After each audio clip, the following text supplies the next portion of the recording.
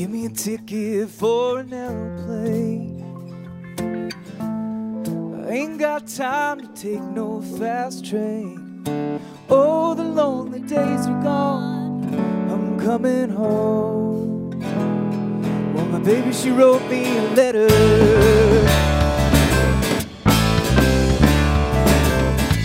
I don't care how much I've got to spend, I will find my way back home again. Oh, the lonely days are gone, and I'm coming home. 'Cause my baby, she wrote me a letter. Well, she wrote me a letter, said she couldn't live without me no more. So listen to me, mister, can't you see I've got to get back to my baby once more? Anyway. Well, that's kind of a weird offertory song. I don't know why they sing these songs. This is the first sermon of a 3-part mini-series on reading your Bible. Let's pray. Lord God, we ask that you would help us now to preach. In Jesus' name, amen. Hebrews chapter 4, verse 1. Therefore, since a promise remains of entering his rest, let us fear lest any of you seem to have come short of it. For indeed the gospel was preached to us as well as to them. Now, them is the Israelites wandering in the wilderness. So that's a pretty incredible statement. The gospel was preached to them. The gospel was preached to us as well as to them, but the word which they heard did not profit them, not being mixed with faith or trust or belief. Faith in those who heard it. For we who have believed do enter that rest. As he has said, so I swore in my wrath, they shall not enter my rest. Although the works were finished from the foundation of the world. For he has spoken in a certain place of the seventh day in this way. And God rested on the seventh day from all his works. And again in this place, they shall not enter my rest. Remember, the promised land was given to the Israelites, but they didn't enter. They didn't enter because they did not believe that God is salvation. They believed that they were salvation, so they did not enter the promised rest. The prophets like Ezekiel, Jeremiah, St. Paul, even Jesus seem to say pretty clearly that they will enter that rest, but no one enters until they cease from their works and believe. Verse 6, since therefore it remains that some must enter it, and those to whom it was first preached did not enter because of disobedience, again he designates a certain day, saying in David, the Psalms, today, after such a long time, as it has been said, today, if you will hear his voice, do not harden your hearts. For if Joshua, in Greek, Jesus, so it should be pronounced Jesus, for if Jesus had given them rest, then he would not afterward have spoken of another day. There remains, therefore, a rest for the people of God. For he who has entered his rest has himself ceased from his works, ergon, as God did from his. Let us therefore be diligent, let us work, or let us strive, weird thought, to enter that rest, lest anyone fall according to the same example of disobedience. For the word of God is living and energos, at work, active.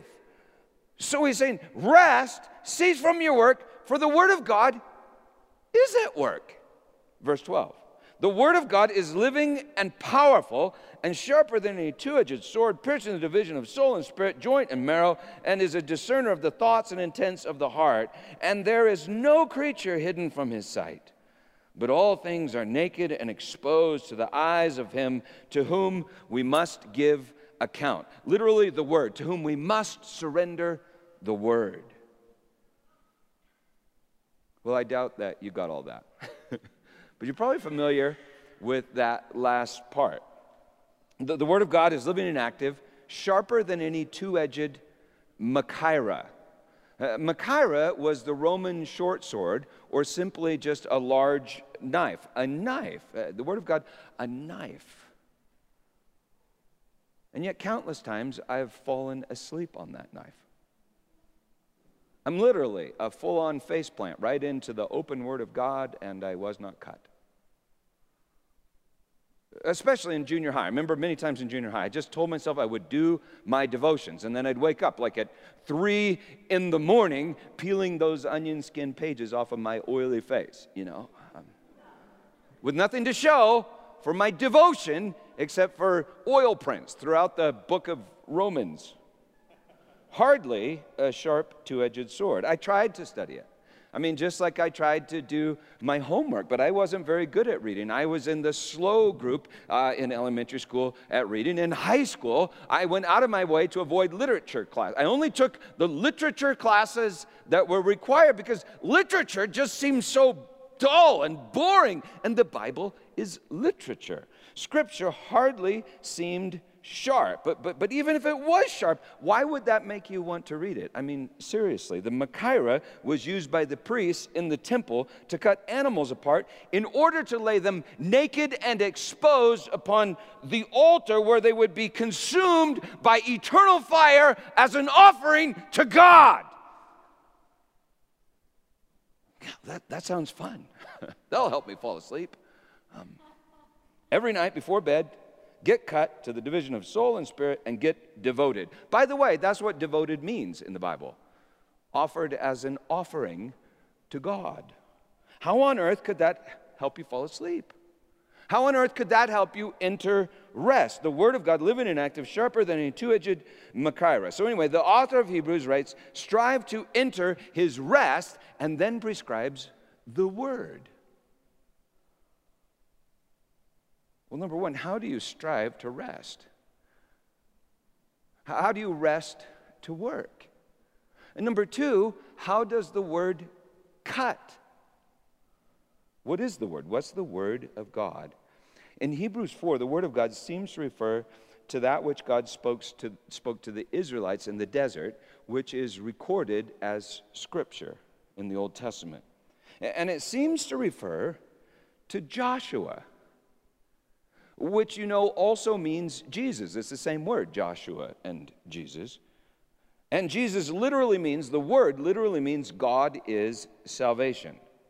In John chapter 1, we read that the Word of God is God, which means God has a lot of integrity because His Word is the very same thing as His being. The Word of God is God and became flesh in Jesus. Even in the Old Testament, throughout the Old Testament, the Word of God shows up as a man and does stuff, like beat up Jacob at the river Jabbok and then name him Israel. The Word of God is a person, and yet the prophets spoke the Word of God, and what they spoke is recorded as Scripture. In the New Testament, Jesus, the Word of God in flesh, says this: Scripture cannot be broken. 1 Peter 1:25, Peter writes, the word of the Lord abides forever. That word is the gospel that was preached to you. Ephesians 1:13, Paul writes, the word of truth, the gospel of your salvation. That means the good news of your salvation, personal gospel. So the Word of God is the word that God speaks, right? That makes sense? The word God speaks, which is Jesus, which means God is salvation, which is faithfully recorded in Scripture. God is love, says Scripture. That means that the Word of God is the word of love, spoken to you and faithfully recorded in Scripture. The good news of your salvation. The Word of God is the word of love given to you. Amen. And come to think of it, there was one genre of literature which I never seemed to have much trouble reading. I mean, it wasn't work, and it's always seemed to cut me like a knife. In 6th grade, and Mrs. Black was our teacher. In 6th grade, she worked incredibly hard to get us to read literature, all genres of literature, romance, adventure, poetry, mystery, but it was all dull. Every genre dull except one. And that one genre of literature was illegal in Mrs. Black's 6th grade class. Literally illegal. It was illegal because it was not dull. In fact, it was so exciting that it would utterly distract you from all of your assigned reading. It was dangerous, and it could cut like a knife into a 6th grader's heart. If Mrs. Black found literature of this type, it was taped to the classroom door in an effort to shame the participants into isolation and silence. Shame, because if you read literature that was addressed to somebody else by someone else of this genre, it just seemed silly, ridiculous, and absurd. But if it was addressed to you, it would cut to the vision of soul and spirit, join in marrow, and discern the thoughts and intentions of your heart. It was a literary genre of personal gospel. On a few occasions, I received it by stealth, passed under the desk in front of me, and it read something like this: Dear Peter, I think you're cute. If you like me, I like you. I remember she even drew a box one time. If you like me, check this box. If you don't, check this box. I'm talking love notes. The literary genre of the love letter. Good news that one of these amazing, intriguing, complex, mysterious, and fascinating creatures of the opposite sex desires you. The Bible is many things. And next week, we'll get into that in more detail. It's history, poetry, songs, parables, drama, adventure, instructions, even law and judgment, but all for the sake of gospel. Good news. God desires you. Scripture's a love letter from the prodigal father. Yeah, the prodigal father to his prodigal children saying, come home, please come home. It's a love letter from the bridegroom to his bride saying, please, would you be my home?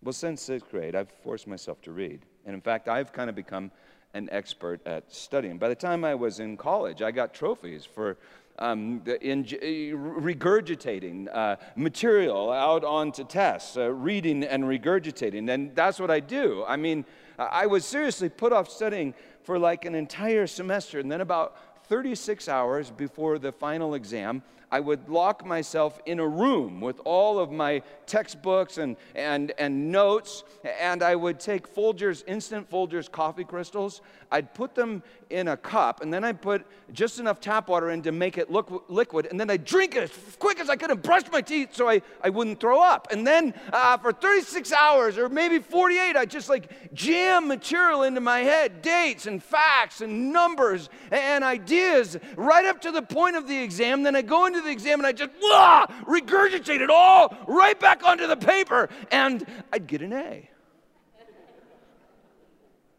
I could regurgitate really well.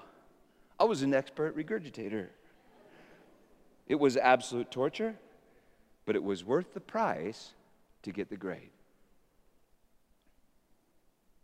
What price are you willing to pay to make the grade with God?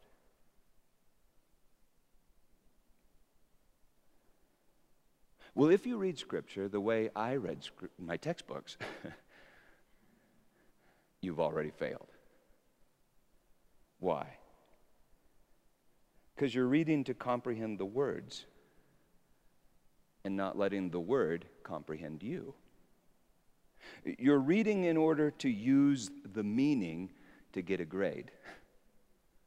You're reading in order to use the meaning, and therefore you can't know the meaning. In fact, you've killed the meaning. In other words, you're not reading by grace through faith, and you certainly are not entering God's rest. Hebrews 4:2, listen again. For indeed the gospel was preached to us as well as to them, but the word which they heard did not profit them, not being mixed with trust or faith in those who heard it. For we who have believed do enter that rest. You know, all that reading in college, pelagic sedimentation, stratigraphic variation, and formation, I remember like basically none of it. I was hardly affected by any of it. In other words, it was not living and effective. $30,000 and 4 years of restless striving, like flushed down the toilet. None of that reading effective, except, of course, for my personal gospel reading. And by that I mean love letters. I mean these love letters right here. And it almost seems sacrilegious to say, I read these. I didn't just read these.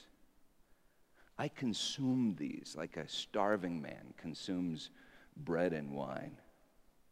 And it didn't feel like work. And amazingly, I was not tested on these. It wasn't a test like that. I wasn't tested on these, but these letters they tested me. They judged me. Susan and I started dating in 11th grade, but after graduating from high school, we told each other, hey, when we go to college, we'll date around, right? We agreed that we would date around whomever we wanted. Susan was in Durango. I was in Boulder, and I was free to date whomever I desired. I was autonomous. I was in control. But she wrote letters. Love letters.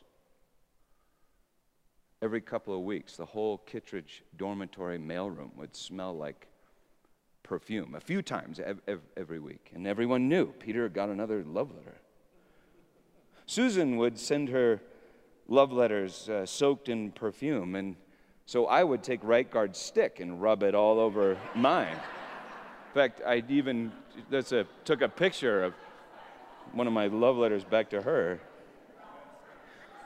Well, while I was in school, I began to really miss Susan. And so when her letters would arrive, I would just devour her letters. Of course, my roommate Ronald Scholes from Lakewood, Ronald, he thought the whole thing was ridiculous. The way I would smell the letters and kiss the letters and sleep. I'd sleep with the letters. He thought it was ridiculous the way I'd read the letters. But the letters weren't addressed to him. They were addressed to me. They said, Peter, I love you. I love you. You know, the Word of God, according to Scripture, is the gospel of your salvation. It's the ultimate love letter applied to your heart by the very Spirit of God resident within you. It's addressed to you from God, and He is far more mysterious, intriguing, and fascinating than any girl in Mrs. Black's 6th grade class. I remember when I first caught a glimpse of that. It was on a campus life retreat at Sunlight Skier. I was sitting in the lounge with my friend Dave Jones, and the words of Romans just like started jumping off the page at me. I think it was because I realized it was addressed to me. God was talking to me. When Susan's love letters would come in the mail, I wanted to read. And when the letters jumped off the page in Romans, I just wanted to read. I wanted to read. When Susan's letters would come, one thing I never said is, gee, Ron, I'd really love to play ping pong with you, but I promised Susan to spend at least 1 hour a day in inductive study of the letters that she has sent. No, I never said that. I wanted to read them. I couldn't wait to read them. This is what I do. Several years later, I took a course in seminary. I realized the whole course was basically on this. It's called Biblical Exegesis and Hermeneutics. But no one told me that I had to do this. I just did this, and not to get a grade. How to read the gospel, good news addressed to you. When I get a letter from Susan, I would read it through, start to finish. How do you expect to understand a letter if you do like that verse for a day thing? You can't understand a letter that way. I'd read it through. Then I'd read it again and again. And then I'd go back and I'd read a sentence like this. Peter, you are so much more handsome than all your friends. especially Alan Parsons. And I would think to myself, that's really a good line. That's a great line. I'll memorize that line. I'll devote it to memory. If there was a word or a phrase that I didn't understand, I'd look it up, like maximum virile hunculosity. I'd think to myself, what does that mean? I need to investigate that word and look it up. I'd read the parts in terms of the whole, and I read the whole in terms of the parts. That's called context. I remember our unique vocabulary, the little things that we had said to each other in the past, our history. I'd think of where she was when she was writing it. That's called linguistic, historical, and cultural context and analysis. I'd picture her and the events that she was talking about and where she was when she wrote them. I'd meditate on what she said till it felt like I was there. Some people call that lectio divina. I'd read between the lines. I'd try to commune with the Spirit behind the letters. If there was something that was confusing to me or troubling to me, I'd give her a call. I'd give her a call anyway. So when you read your Bible, pray. Talk to God. See, Susan's letters were far more than just ink on a page. I didn't just study them. I ingested them and digested them. I devoured them like manna from heaven. And I never had to consciously ask myself, gosh, how should I apply this letter to my life? What are 3 tangible application points that can be deduced from this letter? What are 3 action steps?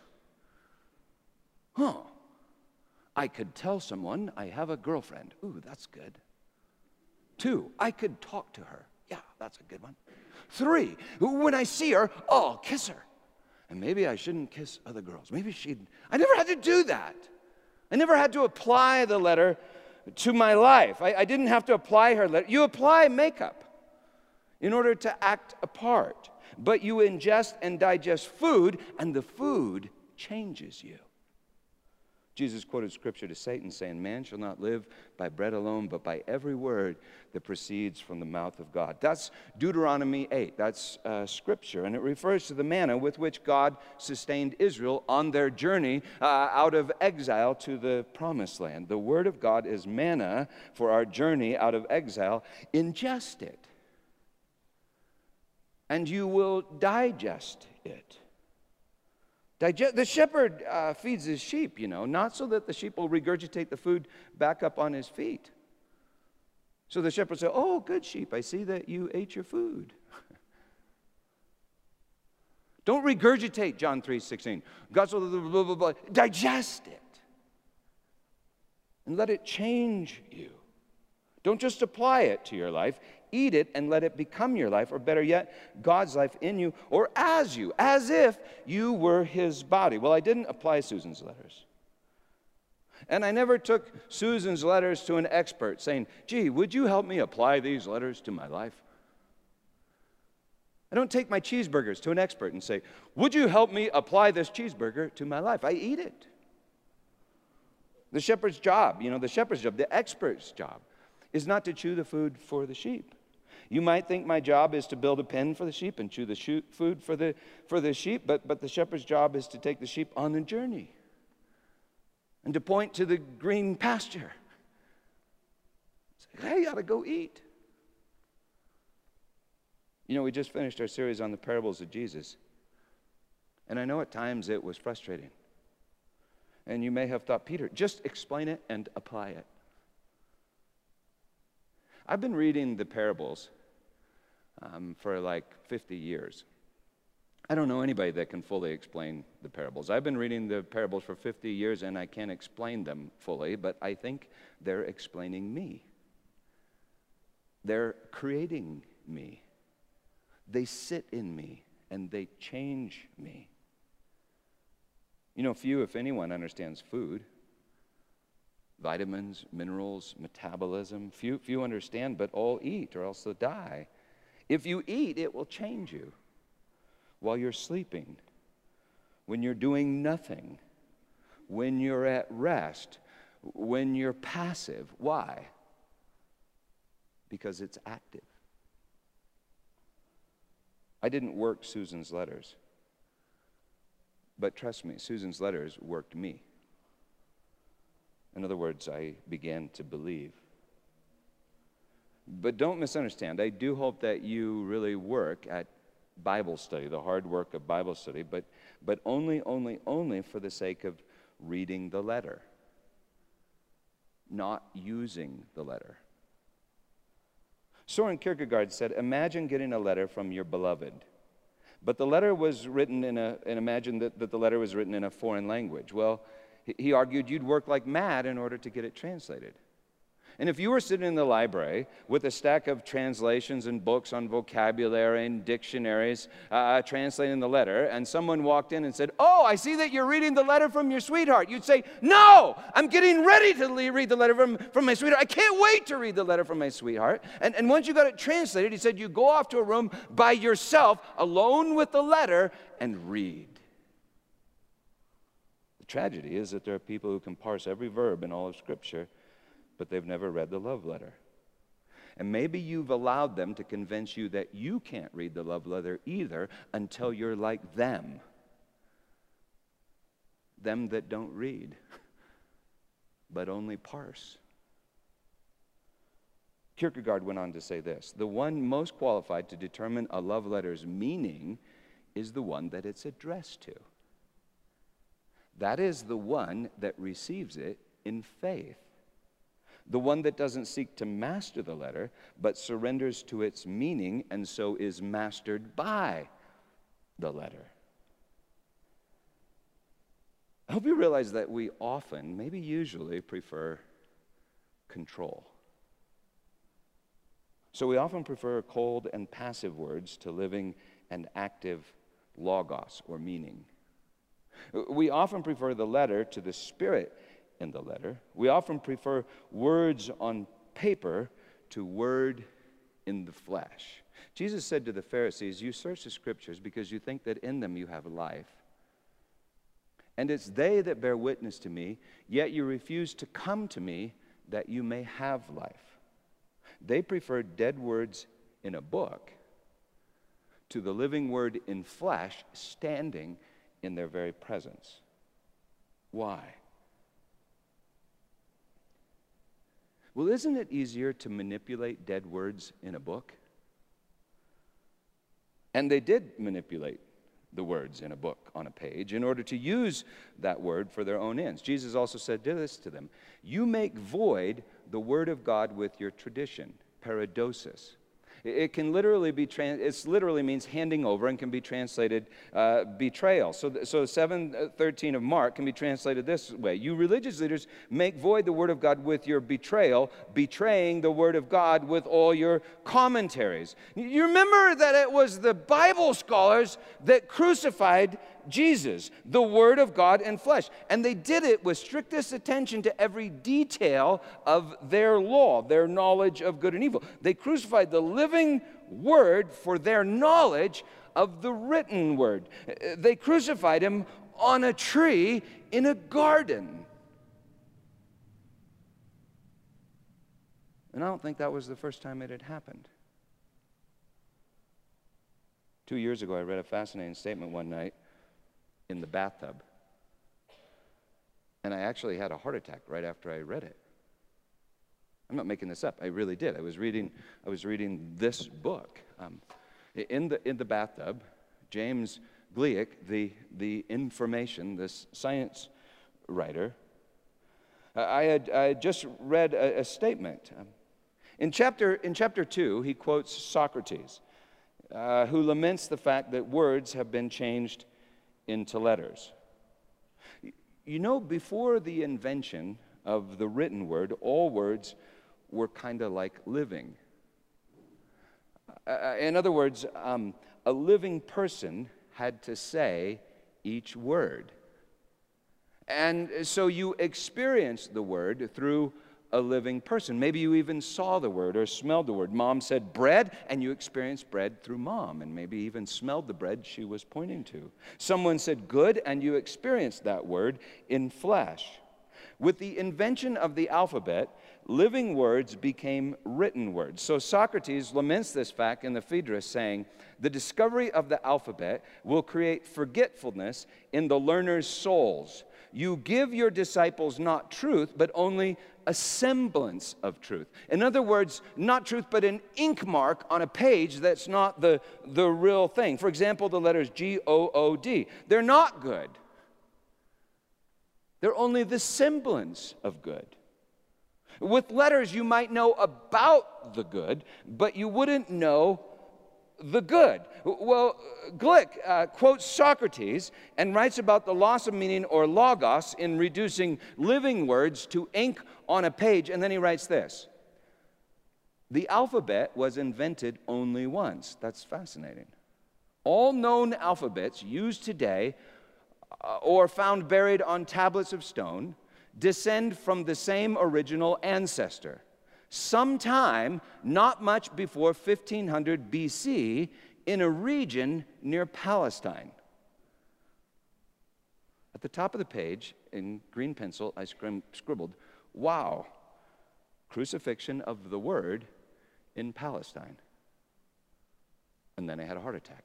No kidding. You can see where the green stopped, and in a few pages, I folded up the book and said, "Honey, I got to go to the hospital. I had a heart attack." I don't know if that's significant, but I think the thought may be significant. Think about it. According to Genesis, Adam, which means humanity, Adam walked with the living Word of God in flesh. He walked with the good in flesh in a garden near Palestine, not much more, at least the way the Bible explains it, not much more before 1500 BC.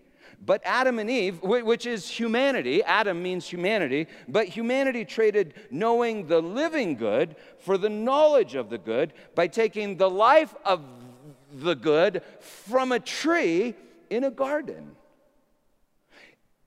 In the same way, the Pharisees traded knowing Jesus, the living Word, for their knowledge of the written Word by taking the life of the Word on a tree in a garden.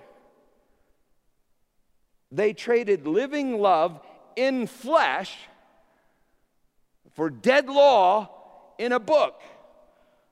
They traded the living Word of God for the dead Word of God. We do that whenever we turn a person into a thing.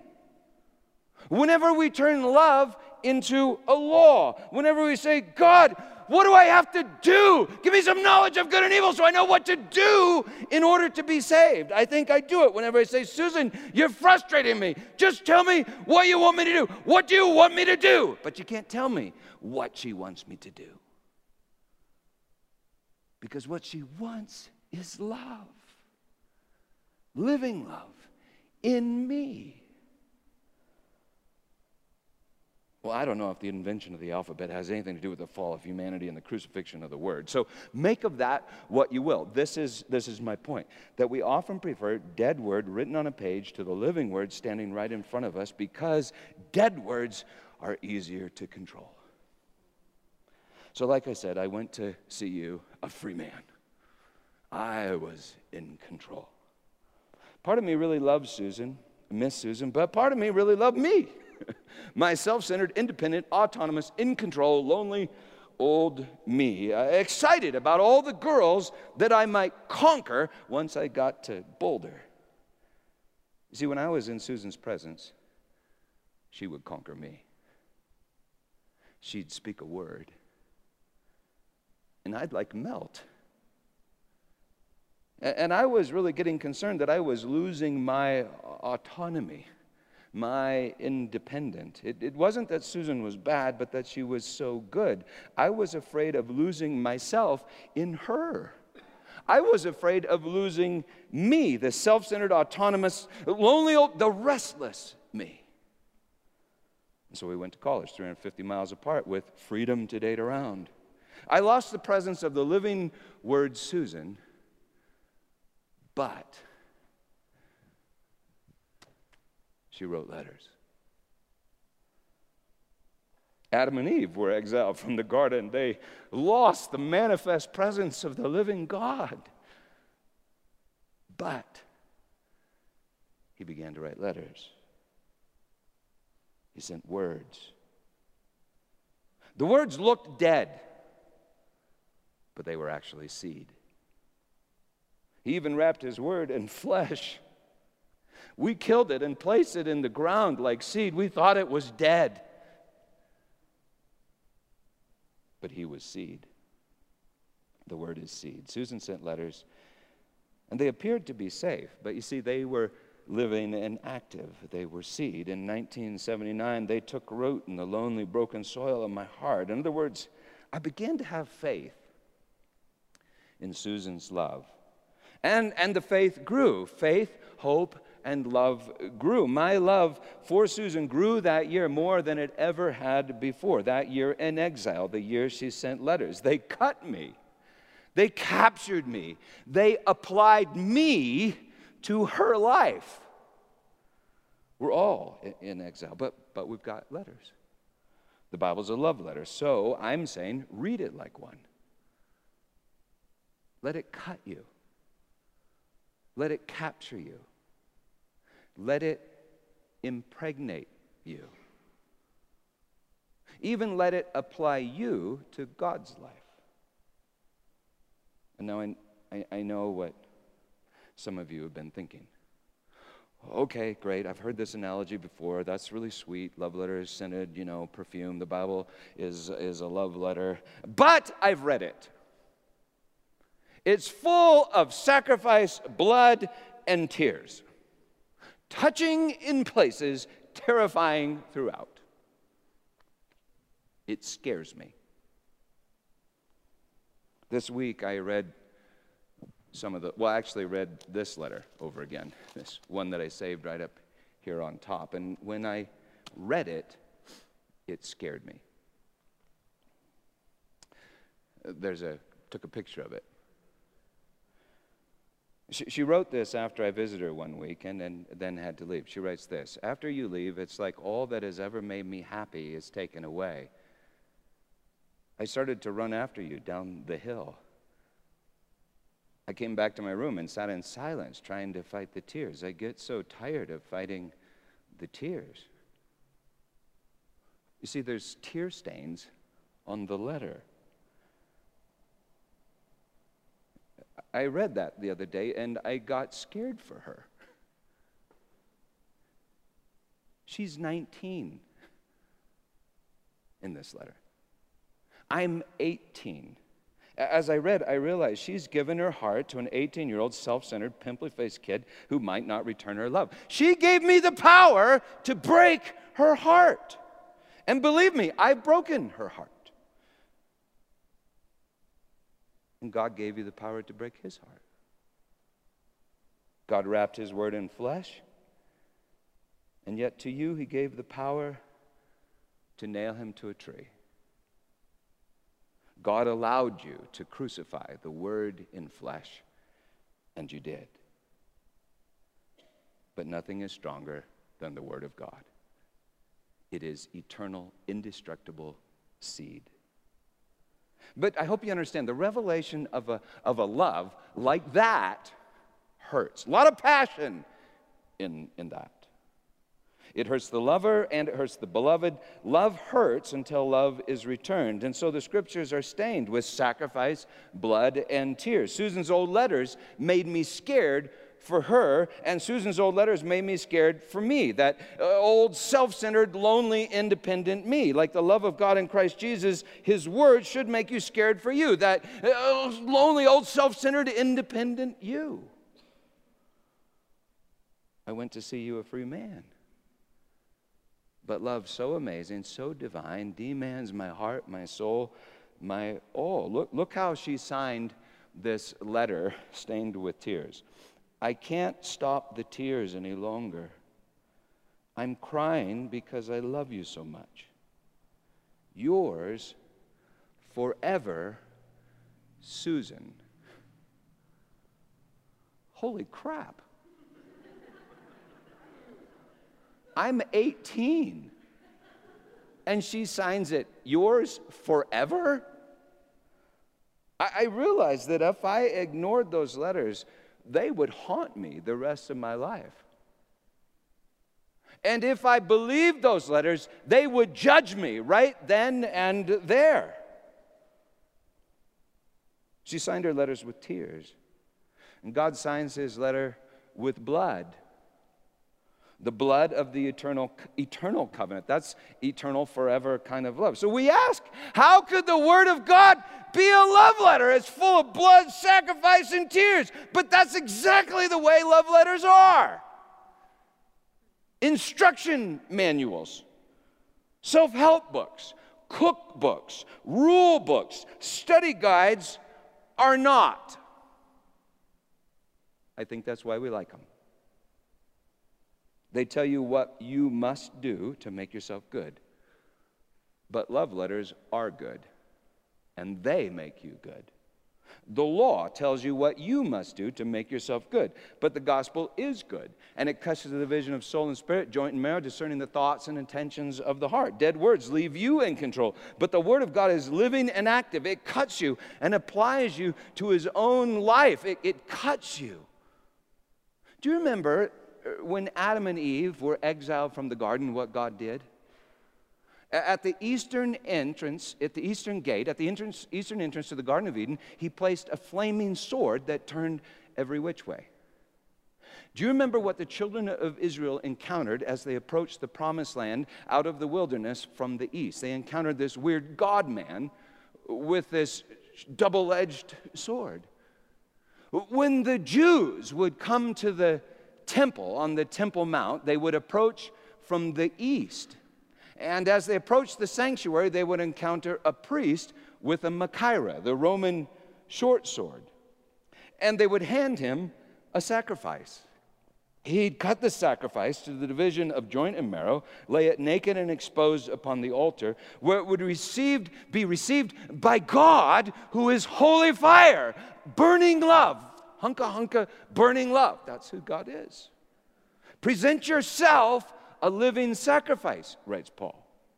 For the Word of God is living and active, says Hebrews, sharper than any two-edged machaira, piercing the division of soul and spirit, discerning the thoughts and intentions of the heart. Your soul has believed a lie. The lie is that you must take knowledge of the good to make yourself good and thereby earn God's love. Your old soul is what keeps you constantly restless and imprisons you in fear, but your spirit is the very breath of God. Trapped in that old soul. The Word cuts to the division of soul and spirit. The Word cuts away the soul that believes you are your own salvation. And the word of truth is God is salvation. In a name, Jesus. The Word is the truth. It's Jesus rising from the dead in you. Dead word that you ingested, now living and active. And so He cuts out your heart of stone. I bet that feels like a heart attack. And He gives you His heart of flesh, His body broken, His blood shed. He's creating faith within you, faith that you are eternally, relentlessly, unconditionally, absolutely loved. When you believe, you will rest.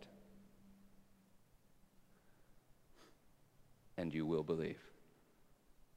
Because nothing is stronger than the Word of God. I went to see you, a self-centered, independent, autonomous, and lonely man. And to a very large extent, I still am. But those letters cut me. Right down to the division of faith and love and a lack of faith in love. They discerned the thoughts and intentions of my heart. And before Susan, my heart was naked and exposed. And I finally had to surrender the word of love that had been placed within me. Under the knife that was those letters, I was a living sacrifice. Like a lamb led to the slaughter, and so I stood before the sacrificial altar. She came down the aisle holding the knife, wrapped in a little white leather binding with a gold zipper, the Word of God. An old man, like a priest in a stone temple, he bellowed, "Will you give yourself to her in all love and honor and all faithfulness and tenderness, to live with her and cherish her according to the ordinance of God, the Word of God, until death do you part?" And with a huge grin on my face, I said, "Oh yeah, I will." And I do. I gave my life away. And I rested. I rested in her arms as if they were my temple, my sanctuary. In this physical world of ours, there's no place that I find a deeper rest than in her arms. And do you know why? It's because I actually believe that I no longer have to earn her love. I just am loved.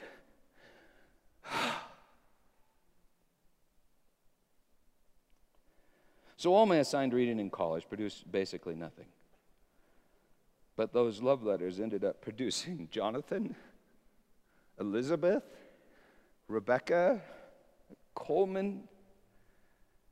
In other words, I rested in her arms, and I don't know how it happened, but fruit happened. I have an idea, but I don't consider it work. Now, of course, that's only a picture.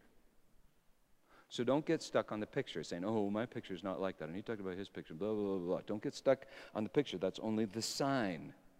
The substance belongs to Christ, and Christ belongs to you. You know that your journey ends at a wedding banquet, in a promised land, at a garden that has become a city, and the city is a temple, and the temple is a sanctuary, and the sanctuary is a bride who is you.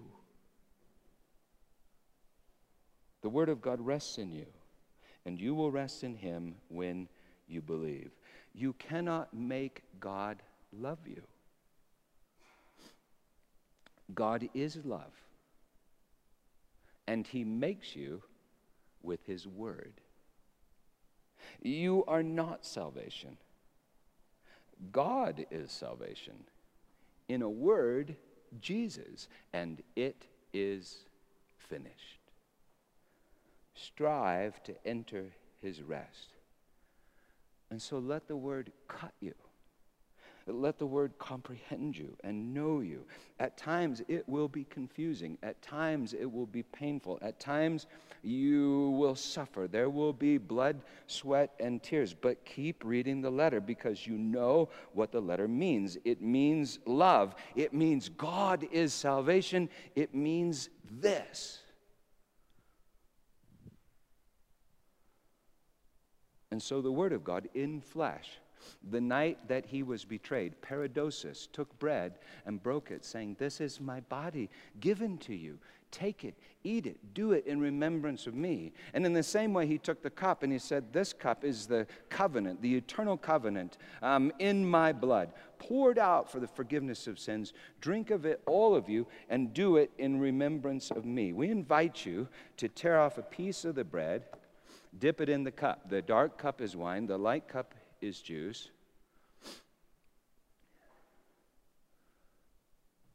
It looks dead.